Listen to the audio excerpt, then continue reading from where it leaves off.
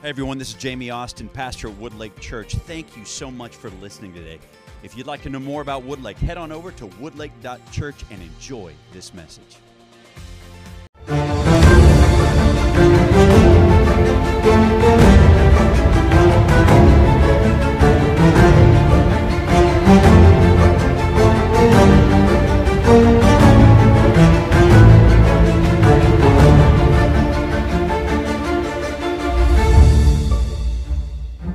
Hey, if you're new with us today, this is going to be a lot of fun. We are in the series called Mutiny on the Seven Seas. And before I jump in, I want to introduce you to my family. This is my wife, Whitney, and our sons, Teddy and Riley. And hey, if you're new to the Woodlake family, I am telling you, you're family to us this morning. We are so glad that you're here. Now, if you are new, this series is about the book of Revelation. Now, before you get freaked out by the idea that we're just going to be talking about all of the apocalypse and all of that, let me show you what we've been talking about all month. In the book of Revelation, chapter 1, it says this: the revelation from Jesus Christ, so this word is from Jesus himself, which God gave to him to show his servants what must soon take place. He made it known by sending his angel to his servant John, who testifies to everything he saw, that is the word of God and the testimony of Jesus. Today, as we go into the book of Revelation, I need you to understand that what we are reading is the word of God given to a guy named John. Now, a little bit later in that chapter, it'll say this. It says, John, to the seven churches in the province of Asia, write, on the Lord's day, I was in the Spirit, and I heard behind me a loud voice like a trumpet, which said, write on a scroll what you see and send it to the seven churches, to Ephesus, Smyrna, Pergamum, Thyatira, Sardis, Philadelphia, and Laodicea. Now, if you're new today, we have been going through our pirate's map of the seven churches. Each week, we've talked about one of these cities. And real quick, I'm going to remind you what we've been talking about. Week 1, we were in Ephesus, where we talked about the loveless church. Week 2, we were in Smyrna. We talked about the persecuted church. Week 3, we were in Pergamum, where we talked about the compromising church. Week 4, Thyatira, the corrupt church. Week 5, last week, we had Pastor Oscar here, who did an amazing job, and he talked about the dead church. And today, we're talking about Philadelphia, which is known as the faithful church. Real quick, I want to show you this map of the original 7 cities again. So this is the 7 churches that we see in Revelation. If you look for Philadelphia, you're going to see it more inland than some of the others. It's actually right up here in the middle. And Philadelphia was known as the gateway to the east. There was an imperial post set up there, and it was a place where people would come and go pretty quickly. There was a lot of culture in Philadelphia. Another thing that was known about them was they were known as Little Athens because there were so many temples set up in their city. One commentary wrote that this city was set up in a unique place to make the greatest impact possible in their area.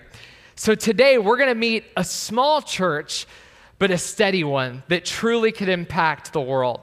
One unique thing about this letter that we're going to read today is that it's completely positive. And so if you've been here for the last 6-7 weeks and you felt like, okay, there's a lot to take in from this, a lot of these letters are pretty direct and telling us to correct things, well, today's is completely encouraging.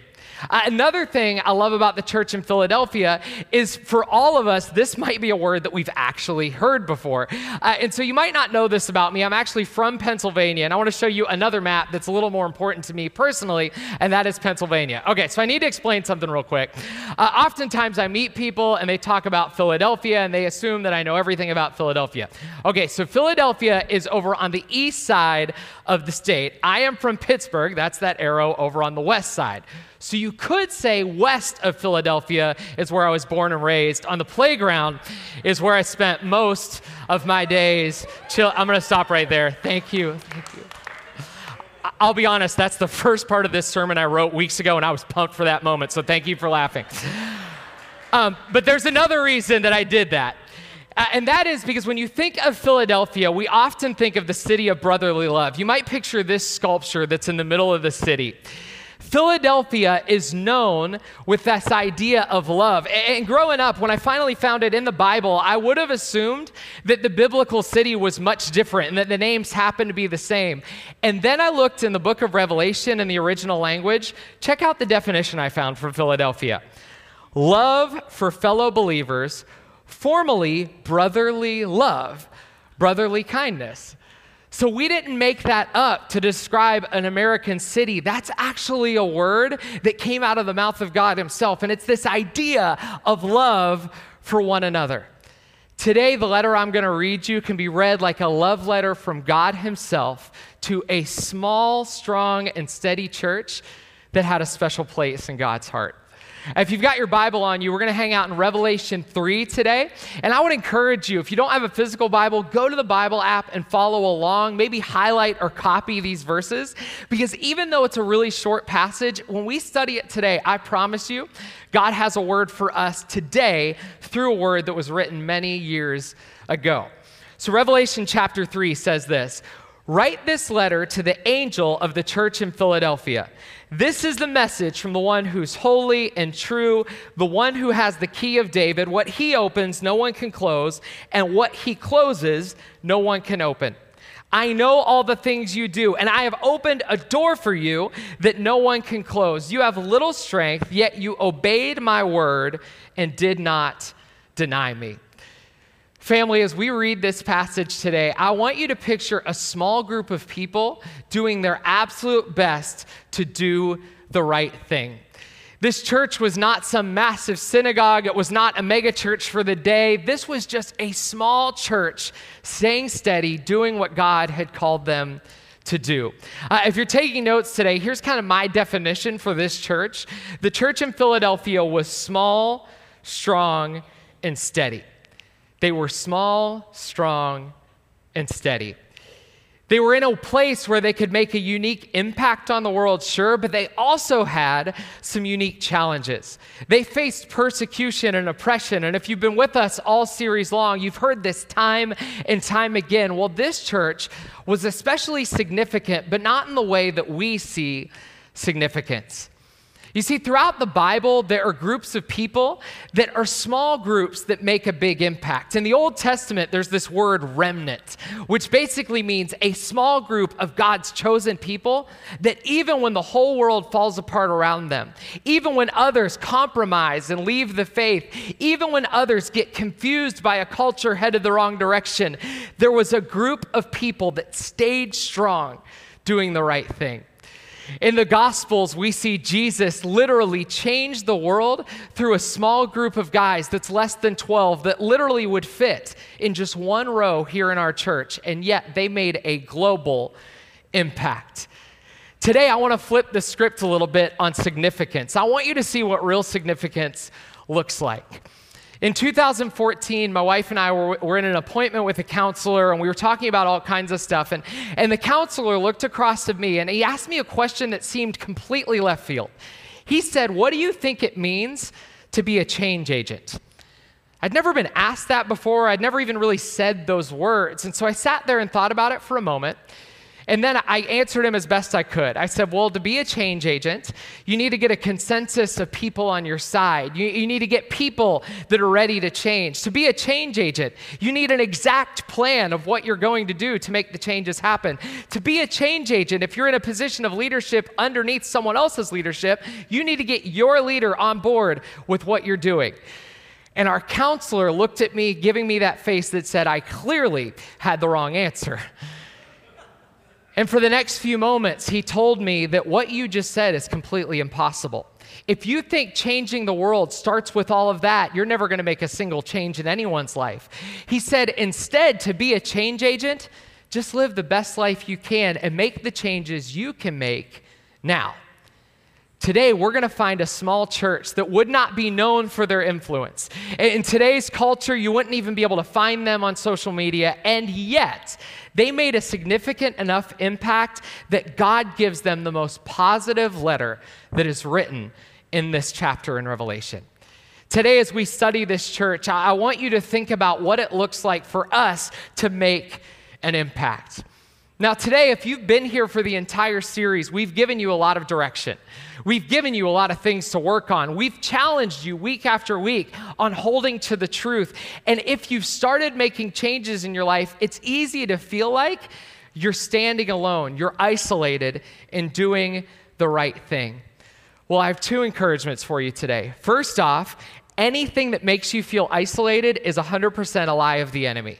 I don't like to throw around the devil and give him too much credit, but here's the thing he is great at. He is a liar, and his greatest lie in the life of a believer is that you're doing the right thing, sure, but you're doing it alone. You're not doing it alone, family. I mean, right now, there's literally hundreds of people in here that've got your back, so you are not alone. But secondly, as we read the letter to Philadelphia, we read the encouraging words of a loving Father. And so would you read it with me today? And as we look at these words and as you read them, I want you to see a God that loves you so much that will keep you staying like Philadelphia, small, strong, and steady.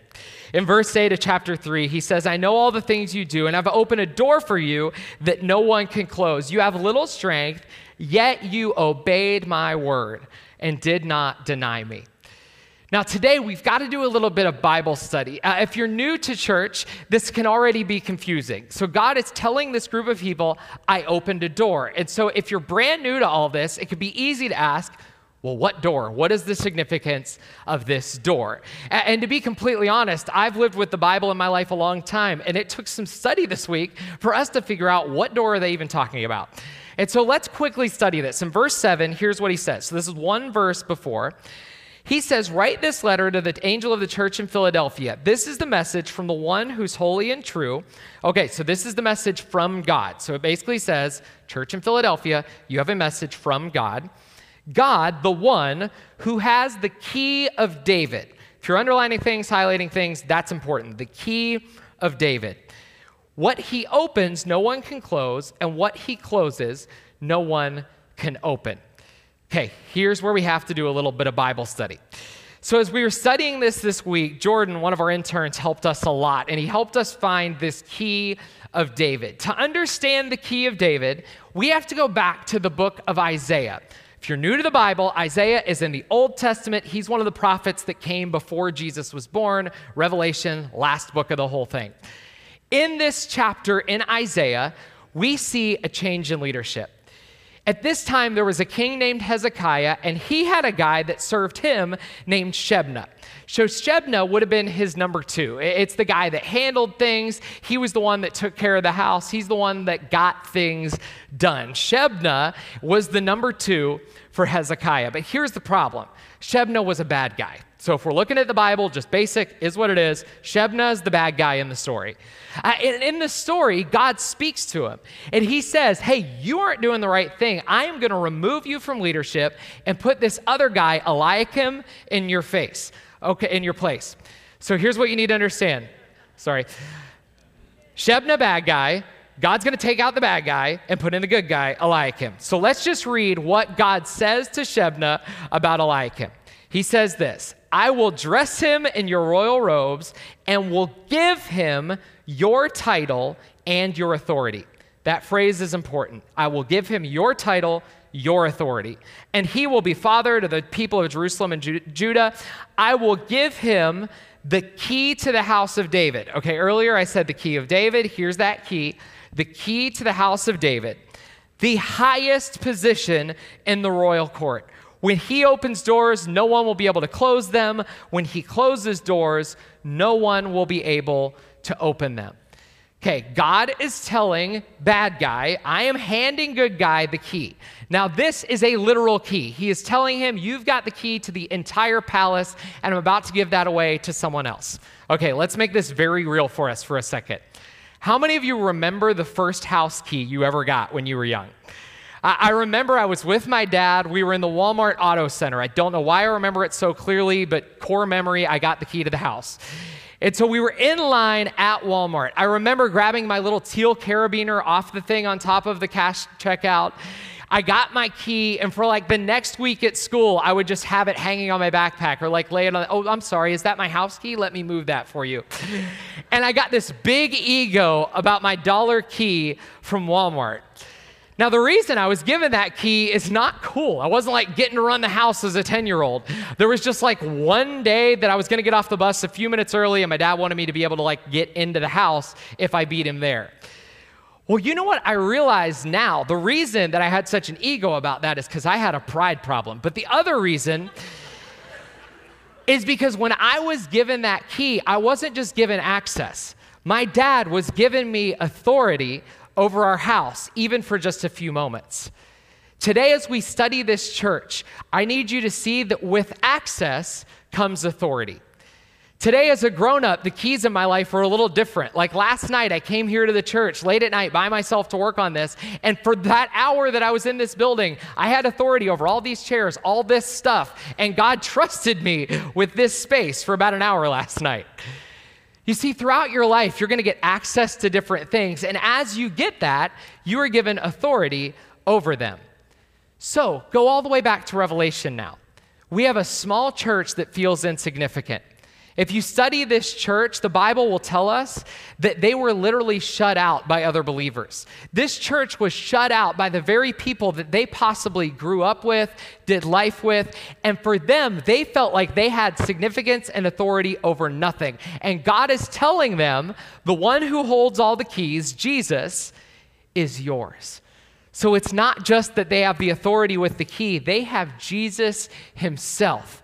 And with Jesus, they ultimately would have authority over everything as long as they obeyed and followed the Lord.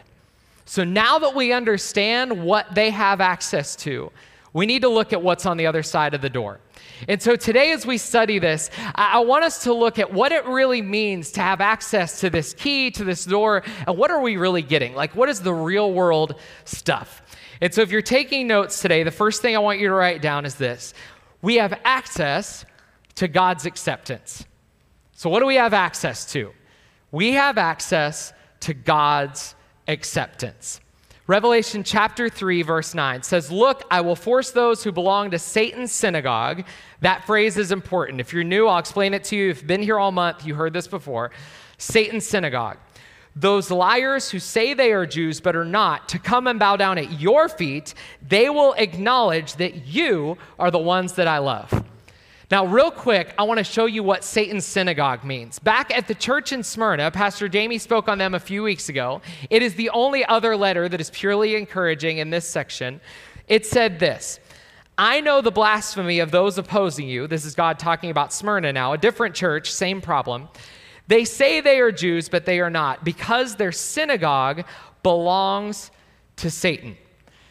So God's using this visual of Satan's synagogue to tell them that, hey, those other people that claim to follow me, those that claim that they're better than you, that you don't belong, they actually are like Satan's synagogue. Like, they are so bad, I'm going to throw the most evil name on them and on their church because you are the ones that I really love. You see, to really understand Philadelphia's acceptance, we need to feel the weight of their rejection. You can't really know what acceptance feels like until you've been rejected at some point in your life. And so for Philadelphia, they're just trying to do the right thing. And commentaries would tell us the literal doors to the synagogue had been shut in their faces. And God says, I love you so much, I'm going to open doors that these guys are never even going to get into. You get to go places they will never go. Sure, you might be rejected by them, but you're accepted by me, and I promise that's what really matters. For the rest of our time together today, I want you to get to know Jesus. And I know that can sound completely obvious, but I want to show you a side of Jesus that I met about 22 years ago. In Revelations chapter 9, verse 3, or chapter 3, verse 9, it says this, "They will acknowledge that you are the ones that I love." Jesus tells this church, you are the ones that I love. I first met Jesus, like I said, about 22, maybe 23 years ago. At that time in my life, I was getting into middle school, and I did not grow up in church. My family went maybe once or twice when I was real little, but it wasn't in any way a part of our life. My mom got saved, and it was kind of this really cool story I'd love to tell you some other time.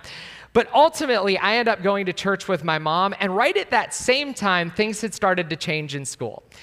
I don't know when it happened for you, but for me, somewhere between 4th and 6th grade, the friendships changed. Those people that I was friends with just because we rode the same bus, lived on the same street, went to the same class, all of a sudden that stuff wasn't the stuff that made for friends anymore. All of a sudden there became an in crowd. And the problem for me was at a school with only 96 in my class, even though it was a public school, it was very small. If you weren't in the in crowd, there wasn't like another group. You just didn't have a crowd to belong in. And somewhere between 4th and 6th grade, I learned things about what it felt to be lonely, what it felt to be rejected, what it felt like to feel completely alone for the first time, even though I had amazing parents and great support at home. I learned what it felt like to be in a crowded room and yet feel completely isolated. And I learned that between 4th and 6th grade. Well, at the same time, I go to church, and at church, things were different. At church, there was no in crowd. We were all a part of the crowd. At Central Assembly of God in Houston, Pennsylvania, I learned what it meant to be a part of a group of kids that like each other just because we like Jesus, and we get to be friends because we hang out at church twice a week. And even more importantly than that, I learned at an altar call on a Wednesday night when they let the kids come to the youth service that Jesus loved me for who I was. And even though I felt lonely at times, I would never feel that feeling again. And I get emotional talking about it because I met him 22 years ago, and he's been with me through some stuff in the last couple of decades. If you don't know Jesus, I don't want to introduce you to a deity today. I'm not introducing you to a way of life today. In the beginning of all of it, I just want to introduce you to my friend that 22 years ago said what would get said in the book of Revelation: you are the one that I love. In verse 10, he says this: because you have obeyed my command to persevere, I will protect you from the great time of testing that will come upon the whole world to test those who belong to this world. Okay, this is where the book of Revelation gets pretty revelation-y. I'll be honest with you. I'm not a big fan of like sitting down and going all in studying Revelation because I grew up in a church culture that tried to scare us into heaven by all the things that would happen if we didn't make the rapture. Here's what you need to understand. While all of that is a part of the experience of many believers, if I'm honest, the more I study Scripture, while we are trying to interpret it and we're putting a spin on it, trying to make it relevant today, the reality is a lot of that stuff is going to happen. But the Bible is just as clear that a time of testing will come as it is about the fact that whatever happens, God protects us, God keeps us, and God loves us. And so while the world is falling apart, I think we all can see that. And yes, I know that things are probably going to get worse in a lot of ways before they can get any better. Here's what I also know. Jesus has promised that he is not surprised by the news. He's not surprised by anything that can happen. And he loves us and protects us. So just as much as I want you to meet the Jesus that told me that he loved me 20-some years ago, I want you to meet the Jesus that has guarded my heart through every bump of life in those 20-some years. The next part of this, we see Jesus. And as we're studying this, there's kind of a phrase we've said through the entire series, and it's this: Revelation is about looking toward the Savior, not looking for the signs. And so while those things are real, that's not the point. The point is Jesus. So let's read verse 10 again. It says, because you've obeyed me, I will protect you. Another translation, the New International Version, says it this way: I will also keep you from the hour of trial. That phrase in the original language says protect you in some translations, keep you in others, and here's what it means. It's the word tereo, which is to keep, guard, watch, protect. Now, I want to show you where you read that verse just a few minutes ago. In verse 8, it says this: I know you have little strength, yet you have kept my word and have not denied my name. Okay, I need you to understand something today. When we keep God's word, God keeps us. When we stand for the truth, God stands with us. When we guard his word in our heart, God guards us. And so the next thing we have access to is this: we have access to God's acceptance, and number two, we have access to God's protection. In one of his final recorded prayers before the cross, Jesus prays for his disciples, and I want you to see what he says. In John chapter 17, I have given them your word. So again, there's this idea of we have the word, and the world hates them because they do not belong to the world, just as I do not belong to the world. I'm not asking you to take them out of the world, but to keep them safe from the evil one. They do not belong to this world any more than I do. Family, let me encourage you today. I just feel like throughout this entire series, there's been this theme of standing for truth. And I just want to remind you of something I said at the beginning of the message. When we stand on the truth and stand on God's word, we do not stand alone. But even more importantly than that, we don't even have to hold ourselves up. God himself will guard us and protect us. As I was studying this week, I found an interesting commentary on this passage.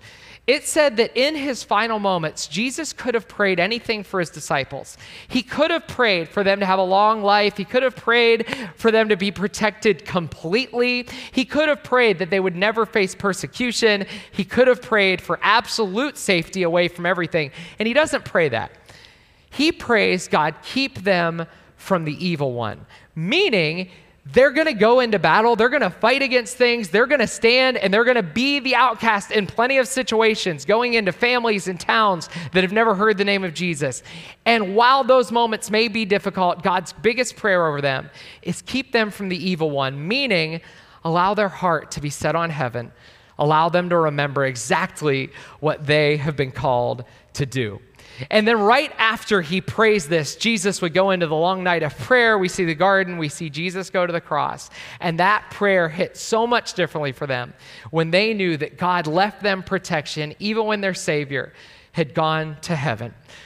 In Revelation chapter 3, there's another promise. He promises us protection. He promises acceptance. And here's the last one he says. He says, I am coming soon. Hold on to what you have so that no one will take away your crown.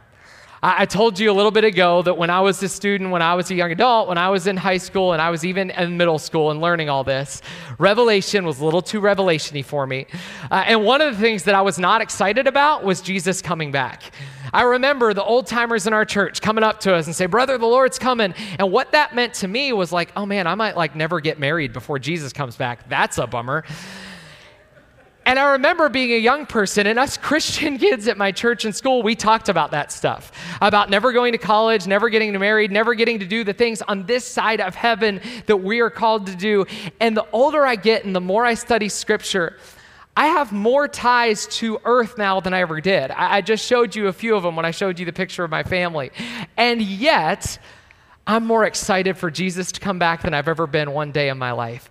And the reason is because our brains can't begin to comprehend how great it is to physically be with Jesus. We can't comprehend how good it is to be removed from all this. And so when he promises us access, when he promises us acceptance and protection, he's promising us a level of perfection that we cannot even imagine. As I was studying this, I just kind of had a word picture in mind, and that is when we look to the return of Jesus, we need to look with anticipation, not anxiety. When we follow the Lord, we should be looking for him to show back up. As we study this in chapter 3, it says this, I'm coming soon, hold on to what you have, so that no one will take away your crown. That picture of a crown would be like the modern picture of an Olympic medal. And what he was telling them is, look, you feel like you're in conflict all the time. I'm telling you, you have already won. So just hold on to what you've already grabbed hold of. In verse 12, he ends his promise and he says this, all who are victorious will become pillars in the temple of my God, and they will never have to leave it. Remember earlier, I told you this church had been shut out of the synagogue. Well, now God is saying one day in heaven, the new heavens and the new earth, there's a church you won't be shut out of. You are literally pillars. You are a part of what's going to hold that temple together.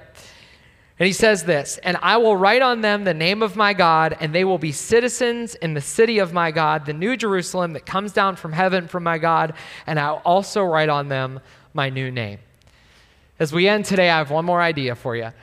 We have access to his acceptance, protection, and the last thing we have access to, we have access to eternity. For a moment, I want you to put yourself in the place of this church that's been under persecution. a group of people that they don't have all the things that we have. They don't have access on their phone at any given time to hundreds of thousands of sermons and words of encouragement. They don't have access to a great new facility like we have here. They don't have access to people that they can text at any time and just say, hey, pray for me. They feel completely isolated, and God tells them, I promise you, you hold on, and I'm going to give you a permanent place. There was a great quote about this passage that said this. It said, they will be citizens in God's future kingdom. Everything will be new, pure, and secure. Family, as we get ready to close today, I want you to know that you have access to God's perfect kingdom, where everything will be new, pure, and secure. As I was studying this passage, there was a part that jumped out to me. God tells them, I'm going to write my name on you. And as we were studying this, I had a picture pop right into my mind, and it's got to be just because my son's really into it right now. But lately, Riley and I have been watching Toy Story together a lot, and like the OG one from the early 90s that I grew up on. And for the first time in my life, I was able to tell him, like, I saw this when I was your age. And I've hung out with my son watching it a lot. Well, if you know the movie, there's like a major plot point where the toys realize that their owner's name is on their foot. And they see the name of Andy and they realize, like, I do have purpose even though I'm made of plastic, and this whole thing. And as we watched that as a family, Riley asked me to do something that I asked my parents to do when I was his age. And that was to put his name on the foot of one of his favorite toys. And I want to show you a picture. And so Riley had us put the name on. And so there it is, Riley. And he doesn't treasure this that much. I had to go looking for it to find that picture, if I'm being real honest. But in the story, and for Riley, in whatever fleeting moment that was his favorite toy, that name was ownership. What Jesus is saying to this church is that I am permanently putting my name on you so that you never forget that even though you might be rejected by everyone else, you have been accepted by God himself, the creator who loves you. And as Pastor Jamie says every week, he loves you and there's nothing you can do about it. In the book of Matthew, chapter 6 and verse 10, Jesus prays a prayer, and he prays this: your kingdom done, your will come on earth as it is in heaven. As we close today, I want you to recognize that all of this stuff we have access to is not just access eternally beginning in heaven, it's access right now. As we close today, I want to tell you one more story, and it's our pirate story for the morning. I want to tell you about a pirate named Captain Kidd. As we were studying pirate history this month, which is really fun, we get to study the Bible and pirate history, we found something interesting. Throughout pop culture and throughout the ages, we have this picture of pirates burying their treasure and having a treasure map to go back and find it. What you may not realize is that only happened one time in history, and it was with Captain Kidd. Captain Kidd was known to have stolen and buried a lot of treasure. History would tell us that he claimed to have buried 40,000 British pounds, which in their money is absolutely ridiculous. Well, they would go on to try and find it. They would only find 10,000, but historians say he was probably lying, and it was closer to 400,000 pounds that had been buried in an island somewhere off the coast. Well, Captain Kidd became very infamous, and he was actually on trial for murder and piracy. And in the moments of his trial, he tried to use the buried treasure as a bargaining chip. He tried to say, hey, please let me go free. I promise I'll take you right to where my treasure is buried. And of course, being a pirate, they did not believe him one bit. And he ended up getting executed for his crimes. Now, why do I tell you the story of Captain Kidd? Often we look at heaven as buried treasure that we think sounds good, but we don't have access to now. You see, Captain Kidd could do nothing with a treasure that he couldn't access in the moment. And spiritually, if we don't lay hold of Jesus, there is a treasure we don't have access to. But all we have to do is accept Jesus into our heart, accept him as Lord in our life, and then instantly that treasure is not buried away in heaven for us to experience in eternity. Eternity can begin here and now. We have access to acceptance. We have access to protection, and ultimately, we have access to eternity, and eternity starts right now. If you could, bow your heads and close your eyes all across this room. I want to pray a prayer for you this morning, and the first group of people I want to pray with today is those that don't have a relationship with Jesus. Maybe earlier this morning, you heard me talk about being a 10-year-old who needed to know they were accepted, and you know that feeling really never goes away the older we get. If you're here today and you're far from the Lord, I want you to know that no matter what you've done, He loves you and He accepts you, and He wants relationship with you more than you could ever want to be with Him. So if you're here today and you want to say yes to the Lord for the first time, or maybe it's the first time in a long time, don't wait. The treasure is there for you. You just got to grab it. So if you're here and you want to say yes to Jesus today, would you be bold and raise your hand when I count to 3? 1, 2, 3. All across this room, I want to say yes to Jesus today. Would you just raise your hand up high so I can see it? I want to pray with you today. Awesome. I see you this morning. I see you. If you're watching online today and you want to raise your hand right where you are, just send us a message to let us know that you're praying. Well, family, would you pray with me today? And let's pray that everyone who's praying this for the first time knows that they're not praying it alone. Repeat after me. Say, "Dear Jesus, you are the Son of God who died for me in my place. Forgive me and make me new. From this day forward, with your help, I'm all yours. In Jesus' name, amen." At Woodlake Church, our passion is to help you connect with God, find your sweet spot in ministry, and grow in your faith. Everyone is welcome at Woodlake. If you've never been to church before in your life, or if you're a lifelong Christian, Woodlake is a place where you can experience real and lasting spiritual growth. Music is upbeat. The messages are straight from God's Word. They're very practical. We also have great programs for infants through 12th grade. I mean, we have something for everyone. Come check us out this weekend. I promise you'll be glad you did.